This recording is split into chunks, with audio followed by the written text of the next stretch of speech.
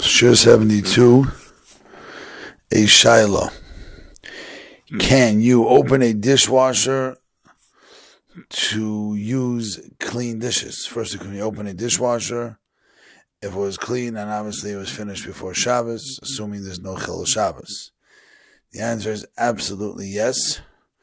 A dishwasher is a place that people use to store kalim,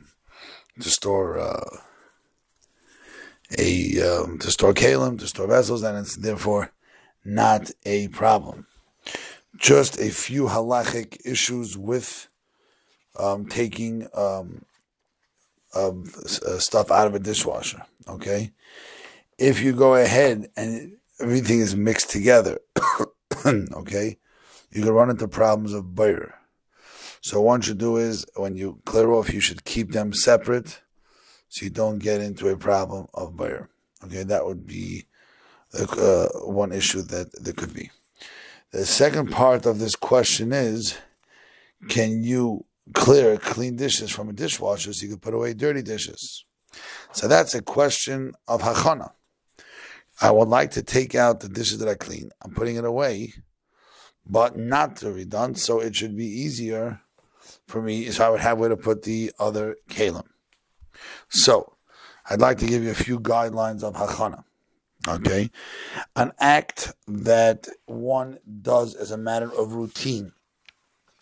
Okay? As long as you don't specify you're doing it for later, for example, returning a book to a bookshelf.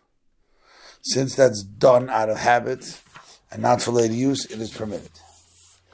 Okay? An example, if someone goes ahead and does its normal use, which means you have a soda bottle, a bottle of ketchup that's out of the fridge, you want to go ahead and put it back in the fridge now. That's not called preparation. Okay?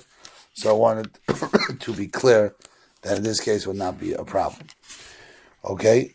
Now, with that being said, we have to understand that this halacha goes much deeper. In this case, it's not even Hachanah because I am doing it for right now. Because for right now, and I'm giving you an example where you're allowed to do something for right now, even though it's preparation for later. The classic example is, can I clear the table after Shalosh Shudas? The answer is you may not clean it for after Shabbos. But if, let's say, you are not enjoying right now the mess, it is permitted. Same thing goes with putting away toys. You want to put away toys, and Lamaisa, it's prepared for that. No, right now I want to put toys away, and it's normal to put toys away, so it's not a problem. So, you want to look at this case. I have here dishes I want to put away. The reason I'm putting them away is because right now I need space for the dirty kalim to go into the dishwasher. That's absolutely not worse than cleaning off a Shabbos table or putting away toys because you're getting nervous in the mess. So moving away those things is moving away because you want to put dishes now. That is definitely not a problem of Hachanah. While we're on the topic of Hachanah, just an interesting question that would be interesting is putting pajamas on children. Many mothers want their children to put on pajamas Shabbos afternoon already so they can, they're going to sleep after Shabbos. Again, this fits into the first thing we spoke about, since this is not for that. It's normal to put kids into pajamas earlier. It's like cleaning up toys for now. It's like moving dishes for now, and that's not called for later. So you understand? So that's all examples where you're allowed to do. So again, you can open a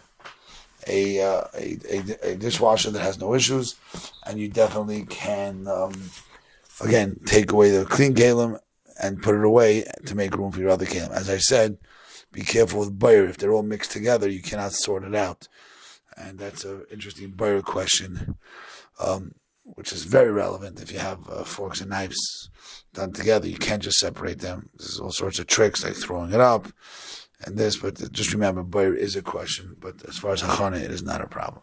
Have a wonderful day.